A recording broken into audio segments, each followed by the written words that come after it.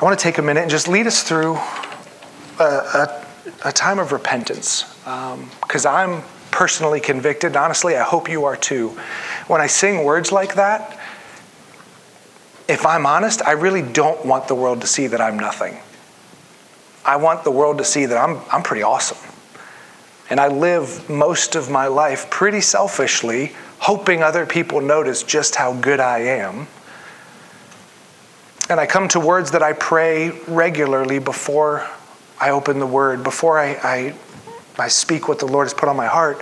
John the Baptist's words, "May I decrease and you increase." He said things like, Jesus, the one that's coming, I'm not even worthy to untie his sandals. And I hear that, and something in me wants that. Something in me wants to be able to say that honestly. But I know my heart, and there's something in me that fights against that pretty strongly. Because I want what I want, and I want to be noticed, and I want to be whatever it may be in your life. And so I want to just lead us just through a moment of silence where we can just repent. If you were able to sing that song 100% honestly from your heart, then you spend time praising and rejoicing. The rest of us are just going to spend just a moment. Lord, I'm sorry. I do live selfishly. I live self-focused. It's all about you. May I decrease and may you increase. So let's take a moment of silence, and just from wherever you are in your heart, what is it you need to say to the Lord?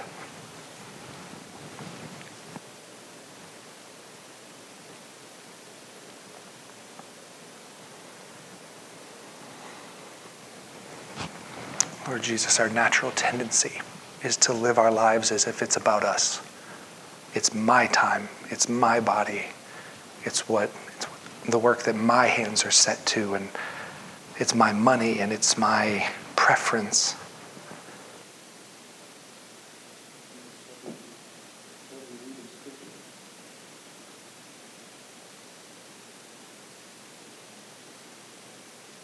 What we read in Scripture, the answer that we know is right is that it's all yours. Everything we have is yours. We ourselves are yours. Lord Jesus, even this day, would you move us one step closer to that? That's the desire of my heart, even though my own heart fights against it. Would you change me and mold me? Would you change us and mold us to be people who can lay it all down at your feet and say, it's yours, Lord. Do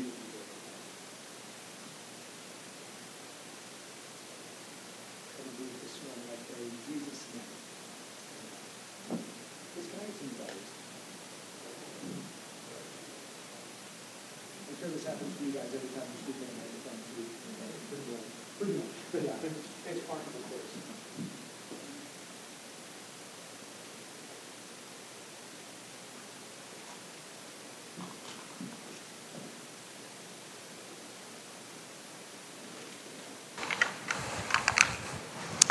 Apologies for that. So let's jump in. We have been working our way through the book of Mark at a breakneck pace of about one chapter every 6 weeks. So good news is Mark is the shortest gospel. Bad news is it has 16 chapters. So we'll see how this all breaks out. As we finished up chapter 1 last week, we spent the last couple weeks focusing on the kingdom authority that Jesus had. It says that when Jesus spoke, when Jesus showed up to a place, people were astonished because they had never seen someone with authority like he had. And if you remember, we said that authority wasn't just in his teaching. It wasn't just that he was such a persuasive speaker that people were awed. It was in the way that he lived and in the kingdom power that he demonstrated. The authority that he had over evil spirits, over sickness and the body, over death itself, astonished people and showed them that the message that Jesus was preaching was more than just words. And we started to ask the question, is that something that we can tap into? Is that authority available for us? And the answer is yes. And last week we started looking into that. How did Jesus come by this authority, this power, this vision? He always knew where to go. He always knew what to say. Was that just because he was God and cheated? Or was that something that we can have as well And the answer is yes. Jesus found his authority, his call, and the power to live it out through time spent alone with the Father. If you remember from last week, in the middle of all of this craziness and this crowd is gathering, and Jesus goes away to a deserted place on a mountaintop to spend time with the Father. From those times with the Father, he came back full of power and authority. He knew where to go. He knew what to say. And the kingdom was demonstrated through his life. And we talked about how the disciples picked up on this, and we see them living that out later in their life, where they would find these times to pull away, to get alone with the Father, to hear his voice. And as Jesus said in the book of John, he said, I only do what I see the Father do. I only speak what I see the Father speak. And we see his disciples learning that lesson and getting away in their own lives and ministries and doing the same thing. And that's what we want to do. And I ended, we always ask some questions and kind of have some group discussion. And I ended with a rhetorical question that wasn't really fair. I've had some people come up and talk to me this week and just give me a different perspective on it. And they were wise and right to do so. I asked a question that basically went like this. If meeting with the Lord regularly, getting that time away to meet with the Father isn't our normal habit, then we will never experience kingdom power and authority. And if we never experience kingdom power and authority, our community will never see kingdom power and authority. And if our community never sees kingdom power and authority, who will care or even notice if our doors close tomorrow? If the world isn't seeing the kingdom through us, in a way, what good are we as a church? And here's my issue with it. I truly believe that if our doors closed tomorrow with where we are, a lot of people most of our community wouldn't notice for weeks, because we're just that church over there to a lot of them. But here's the perspective change that someone gave me that is actually really good and wise. If the people that make up our church were taken out of the community tomorrow, I believe our community would notice. I fell into some stinking thinking that for the last few years I've been trying to break myself of and actually break us as a church from. The kind of thinking that says only what happens as a church program counts. Only what happens within these four walls counts. And it was a wrong perspective. How we live as individuals counts. Whether people see the kingdom in your individual life counts, and counts massively. Now, do I believe that there should be kingdom change in our community when we gather together to worship and to link arms together to go push back darkness in Elkins? Yeah. And I'll be honest, that's not something we're great at. That's something we're trying to move the needle at. How do we collectively push back the darkness? Show people the kingdom through the body of Christ gathering together. But I think that we are moving the needle as individuals. And I just realized as I ended the service last week, it was on what I hoped was a challenging note, but it wasn't a really fair note, because it only gave one perspective. It only showed one side of the coin. So first of all, I apologize for that, especially if anyone was led to struggle from that. I do think we need to do more as a community, as a body of believers, to work together to push back the darkness. But I don't want to discount or just gloss over the fact that as individuals, we are making a difference in our families, in our workplaces, in our neighborhoods. Are any of us perfect and man, we got it nailed, let's just move on? Of course not. But I don't want to discount the difference that God is making through you. So I just wanted to clarify on that, because again, it was a bad perspective from my own point of view, and I just didn't want anyone kind of caught up in that. God wants to show off his kingdom through his people, individually and collectively. He wants to show off kingdom power and authority, and that comes from us individually getting alone with the Father, and that comes from us collectively seeking the face of the Father. We find calling and the power and authority to live that calling out. Make sense? Okay, so that's where we've been. That's recapping. If you weren't here last week, you're probably scratching your head going, what's he talking about? It's all online. You can go listen to it there. Moving on, though, we're going to start into Mark chapter 2 this week. So let me read the first 12 verses, and then we're going to go through and break it down. It's a pretty familiar story for most of us. When he being Jesus, entered Capernaum again after some days, it was reported that he was at home. So many people gathered together that there was no more room, not even in the doorway, and he was speaking the message to them. Then they came, bringing a paralytic carried by 4 men. Since they were not able to bring him to Jesus because of the crowd, they removed the roof above where he was. And when they had broken through, they lowered the mat on which the paralytic was lying. Seeing their faith, Jesus told the paralytic, "Your sins are forgiven." But some of the scribes were sitting there, thinking to themselves, "Why does he speak like this? He's blaspheming. Who can forgive sins but God alone?"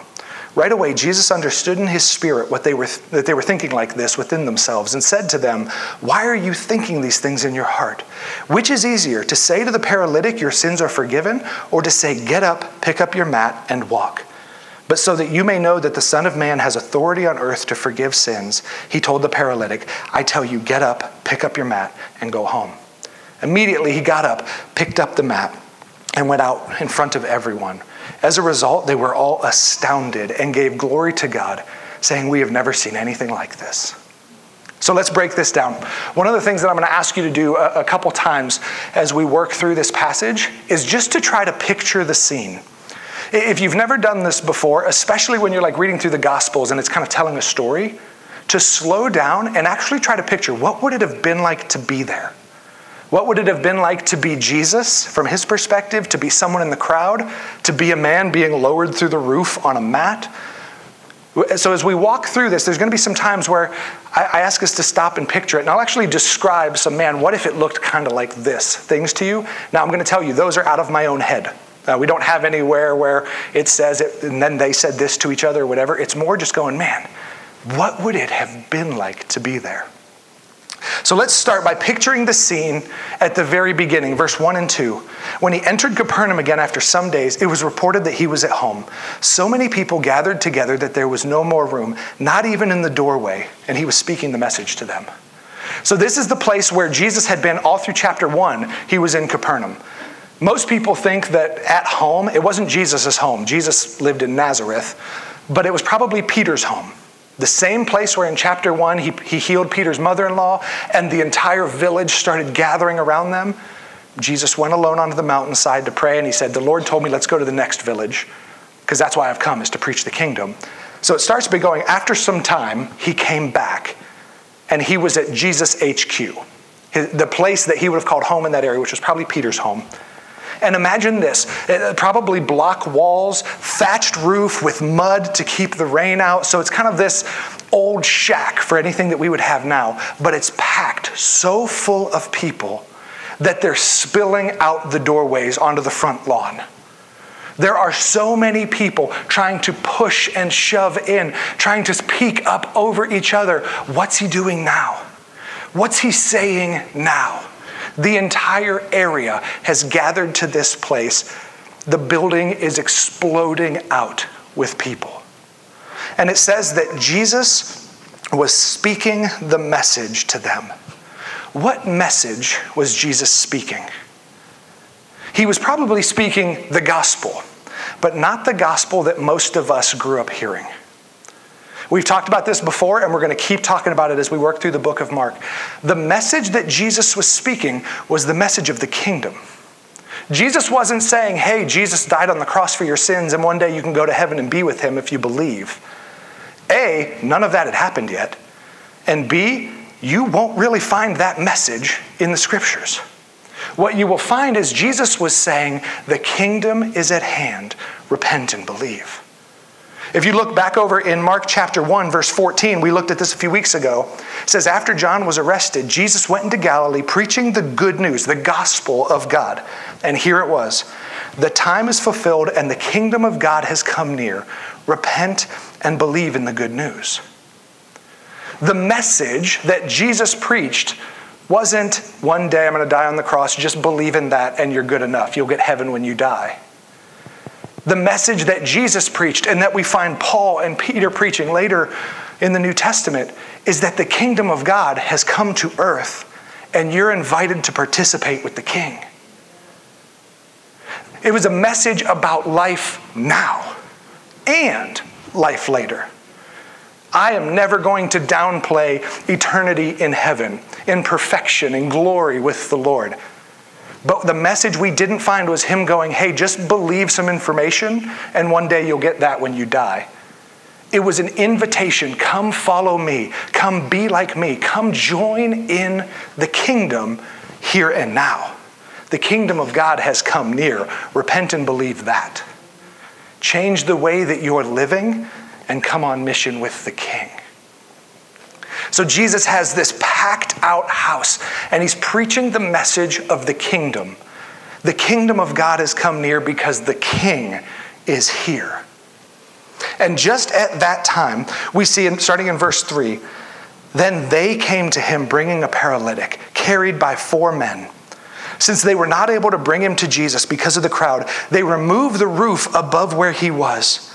And when they had broken through, they lowered the mat on which the paralytic was lying. Seeing their faith, Jesus told the paralytic, son, your sins are forgiven. So imagine this scene.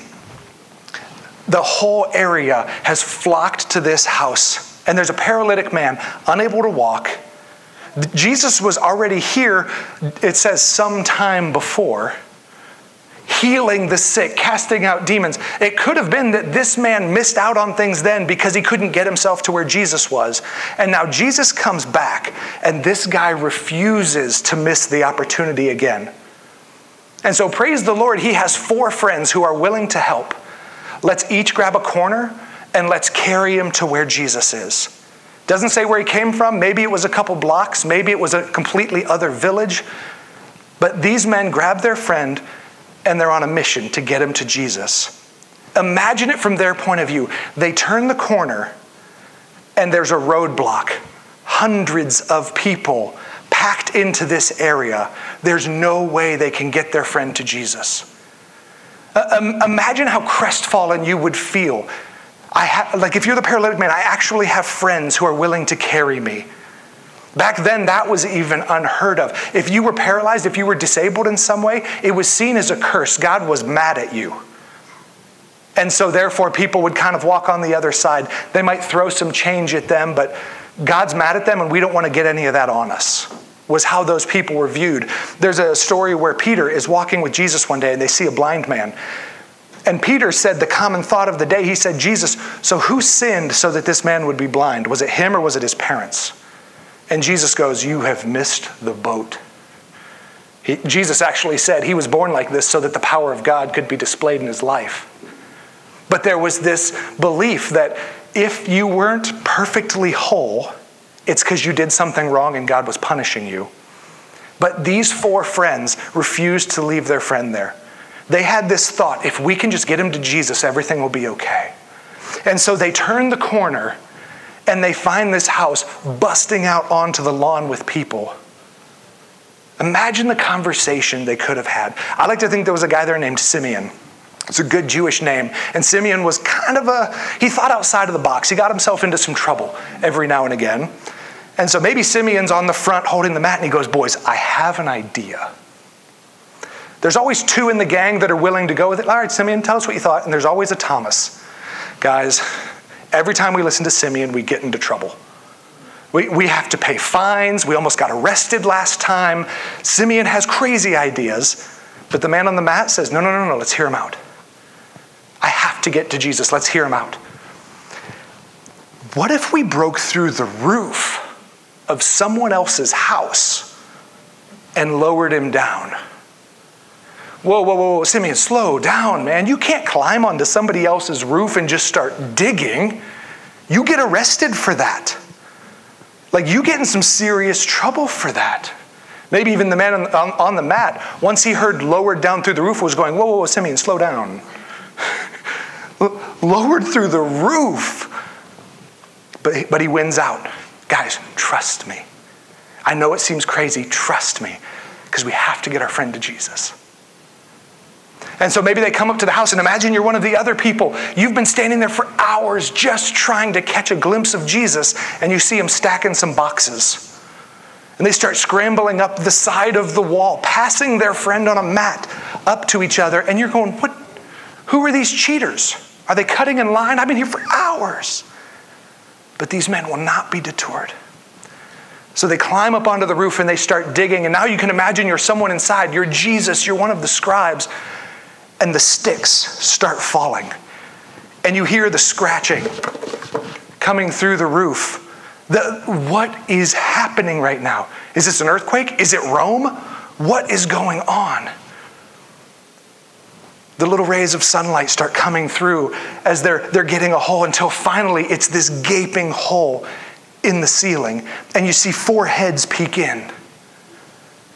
And then a man starts being lowered down right in front of Jesus. This would have arrested everyone in the crowd. Who do these people think they are? What are they doing? Peter's mom is probably like, I did not come back from the dead to have these guys make this mess in my living room. That's my roof. But these men will not be stopped. So they lower him down onto the mat in front of Jesus. And it says, Jesus, seeing their faith, not his faith, their faith, the faith of the man's friends, he's moved. And he says, son, your sins are forgiven. What did their faith look like? Jesus saw their faith and it moved him to action. Their faith, it looked like a man in need of Jesus willing to do anything to get to him. Nothing will stop me from getting to Jesus. And Jesus saw his faith. It looked like 4 friends who were unwilling to leave their friend where he was. They would do anything to get him to Jesus. They had this thought, if we can just get him to Jesus, everything will be okay. All I know is when Jesus is in town, things are different. People are healed. People come to life. Things are different when he's in town. And if we can just get our friend to Jesus, everything will be okay. And it says that Jesus saw their faith and was moved to action. It reminds me of a story we'll look at in a few weeks in Mark chapter 5. There's this woman who's been suffering bleeding for 12 years. It says she suffered greatly at the hands of doctors. No one could help her. And she had this same thought. She said, if I can just touch the hem of his garment, I'll be okay. If I can just get to where Jesus is, everything will be okay. And Jesus saw their faith and was moved to action.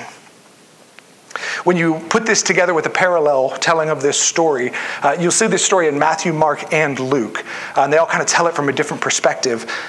In Luke, chapter 5, verse 17, it says this, and the power of the Lord was present for him to heal the sick.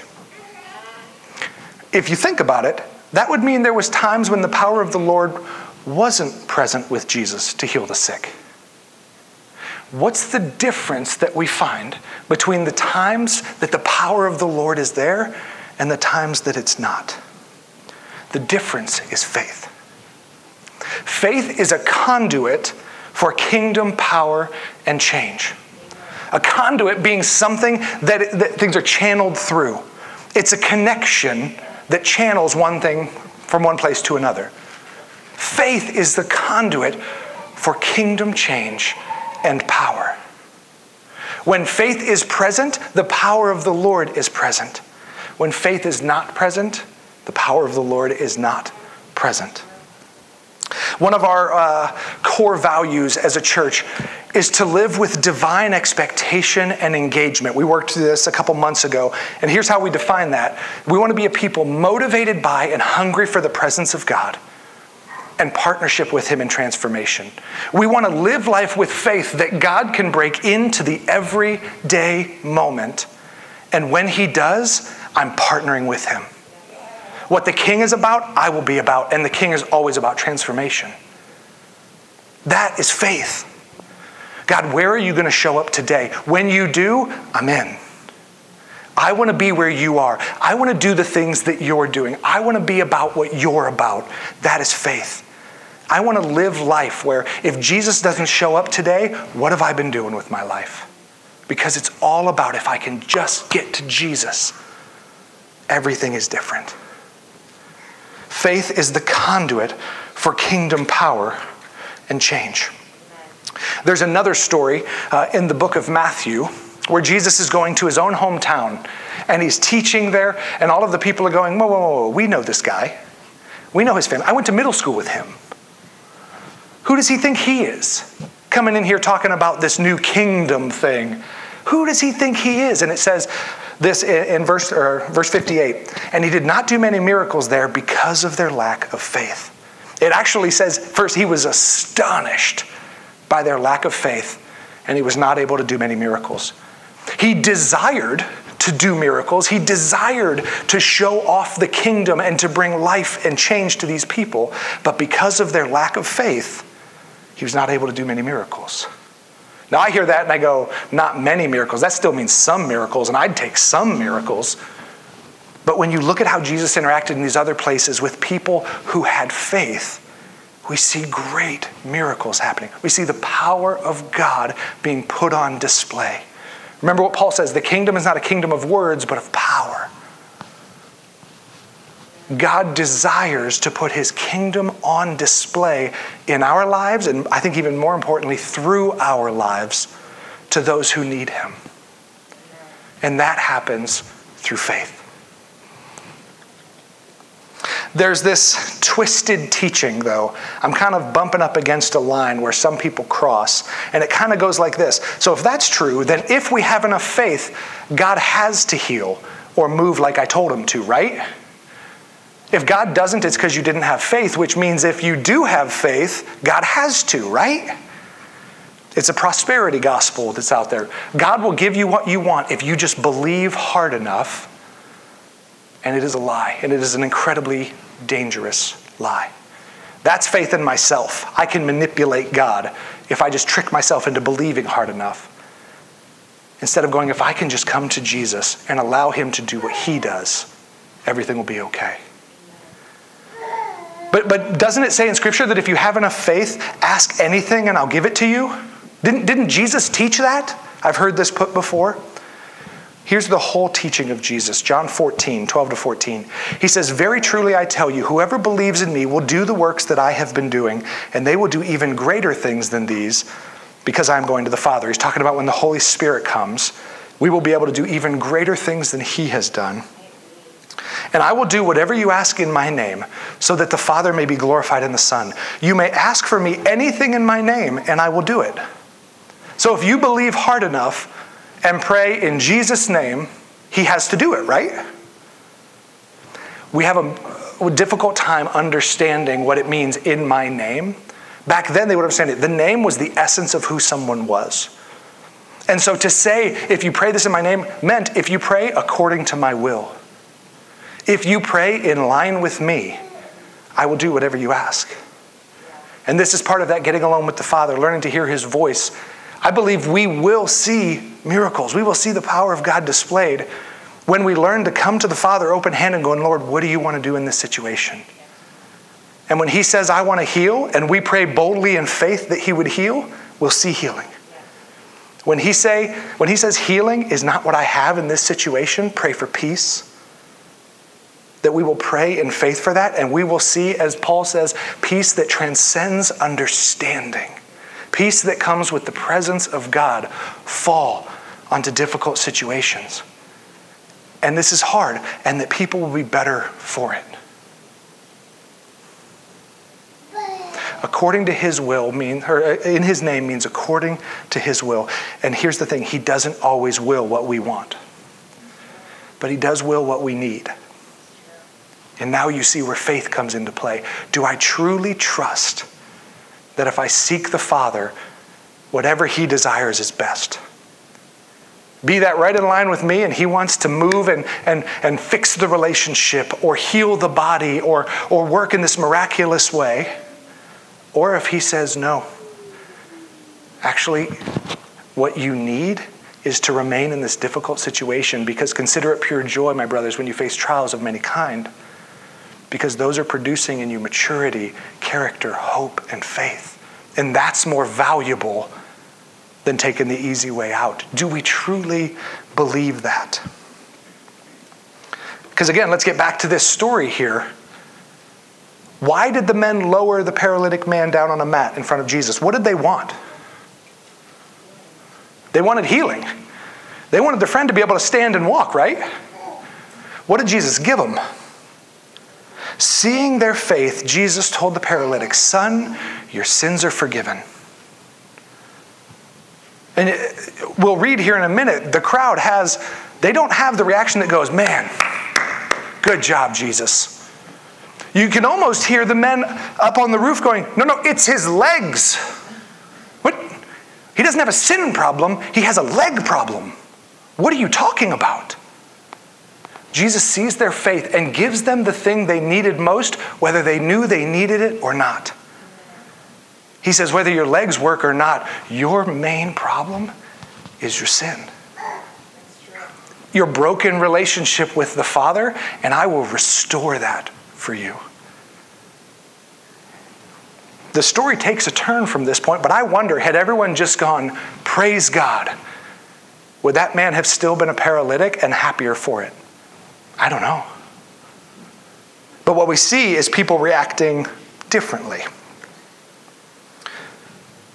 Seeing their faith, Jesus told the paralytic, "Son, your sins are forgiven." But some of the scribes were sitting there thinking to themselves, "Why does he speak like this? He's blaspheming.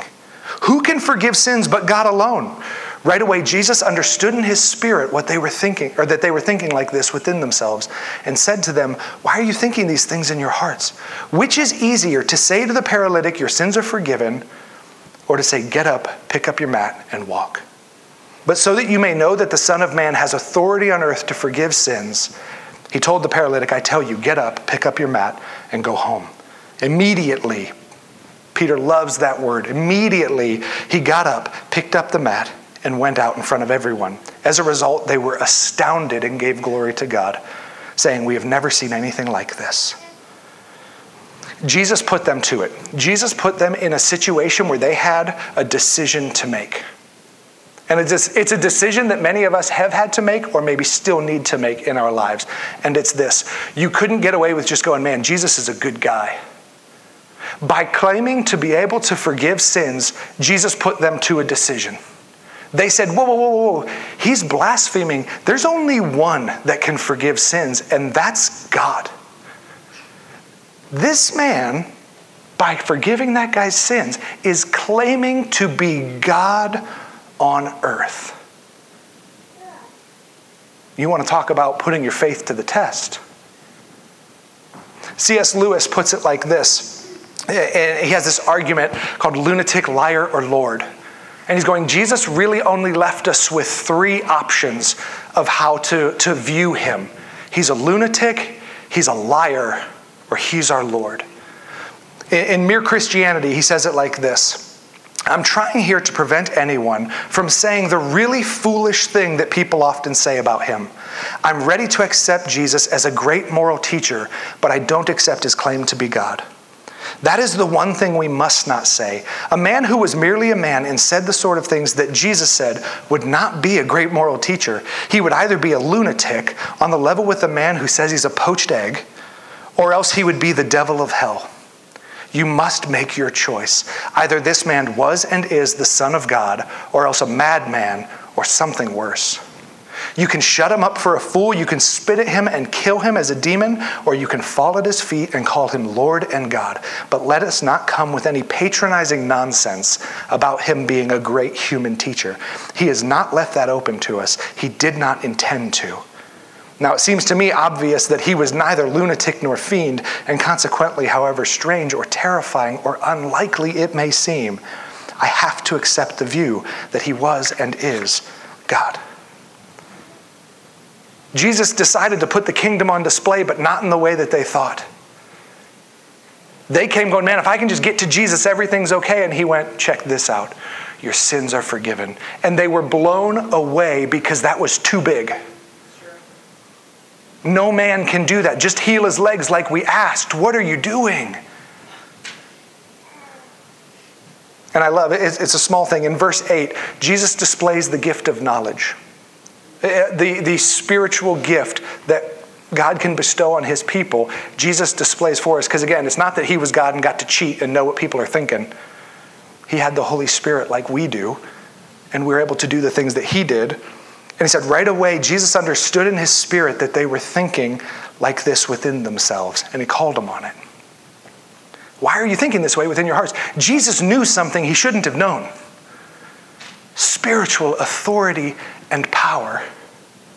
And God has gifted some of us with that same thing, not for our good, but to help bring things to light and move people toward the truth. Jesus knew something that by any human means he could not have known. And he says, why are you thinking these things in your heart? Which is easier, to say to the paralytic, your sins are forgiven, or to say, get up, pick up your mat, and walk? Listen to the nonchalance that Jesus talks about hearing the paralytic man. Oh, you thought that was tough. Oh, you think it's hard to tell him to get up and walk? Easy. In the kingdom, that happens like that. Jesus is putting the two against each other and going, forgiving his sins is the far greater miracle.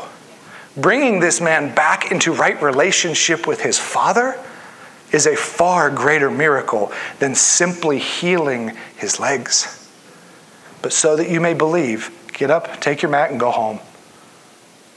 And immediately the man pops up, grabs his mat, and out he goes. They came, and I think this is true of everyone in that room, they came seeking the hands of God. What cool stuff can he do for us? And Jesus instead showed him the face of God. I'm going to go even deeper than you could ever imagine. I'm going to heal the thing that you were probably too terrified to even ask for in the first place. And I'm going to restore relationship with the Father. And then, so that you would believe I have authority to do that, get up and walk. The miracle was almost just a byproduct, just a step along the road. So just so you guys believe, check this out. His sins are forgiven. It was a foreshadowing of what Jesus came to do. And so we're going to take time and come to the communion table to celebrate what Jesus did on the cross, which is ultimately celebrating the same miracle that Jesus could look at us and say, son, daughter, your sins are forgiven. The greatest miracle known to man has been performed. Because of his death in our place and because of his resurrection. You want to talk about kingdom power. Because of his defeating of death, our sins have been forgiven, and we can now stand face to face with the Father. So as we come to a time of communion this morning, I don't want for us to be in the same boat of missing it, thinking this is just something we do because, man, wouldn't I love to see Jesus do something crazy? And going, the most amazing thing that he will ever do has been done. And that's why we come to celebrate it. We're going to have a time after communion, after we sing a little bit, where if anyone desires healing, where they can come forward and be prayed for. And I'll just be real with you. It makes me nervous. Because if God doesn't heal somebody, does that mean that I've been wrong about this whole thing? Oh no, I don't know. I don't know whether God desires to heal or not until we come and we seek him together. And if he does, I will pray with you in faith that he would heal. If he doesn't, then I will pray with him that his peace is more near to you than it has ever been before. And I will trust him that that is best. But even if God desires to heal, it'll be the second greatest thing we celebrate today. Because what he's already done is more than we could ever hope for. Everything else is icing on the cake. Just get up and walk. Check that out. So let's take a moment and just as Paul says, examine our heart before we come to the communion table, that we would never come in an unworthy manner. And we talk about this all the time. Some of you have heard it so many times. Unworthy manner doesn't mean if you've sinned at all this week, you're now unworthy. If you fought with your spouse on the way in the church doors, you're unworthy. If you've yelled at your child, whatever it may be, that's not what unworthy looks like. Unworthy looks like, I know that I've sinned and I'm choosing to hold on to it anyway. We can't celebrate his death and victory over our sin and choose to hold on to our sin. So we want to spend some time going, Lord, is there any sin that I'm harboring, that I'm holding on to, that you're calling me to release? If so, now's the time. Do it. And then let us come and celebrate what the Lord has done on our behalf, the greatest miracle this world will ever know. So let's spend a few minutes just in silence, allowing the Lord to just examine our heart.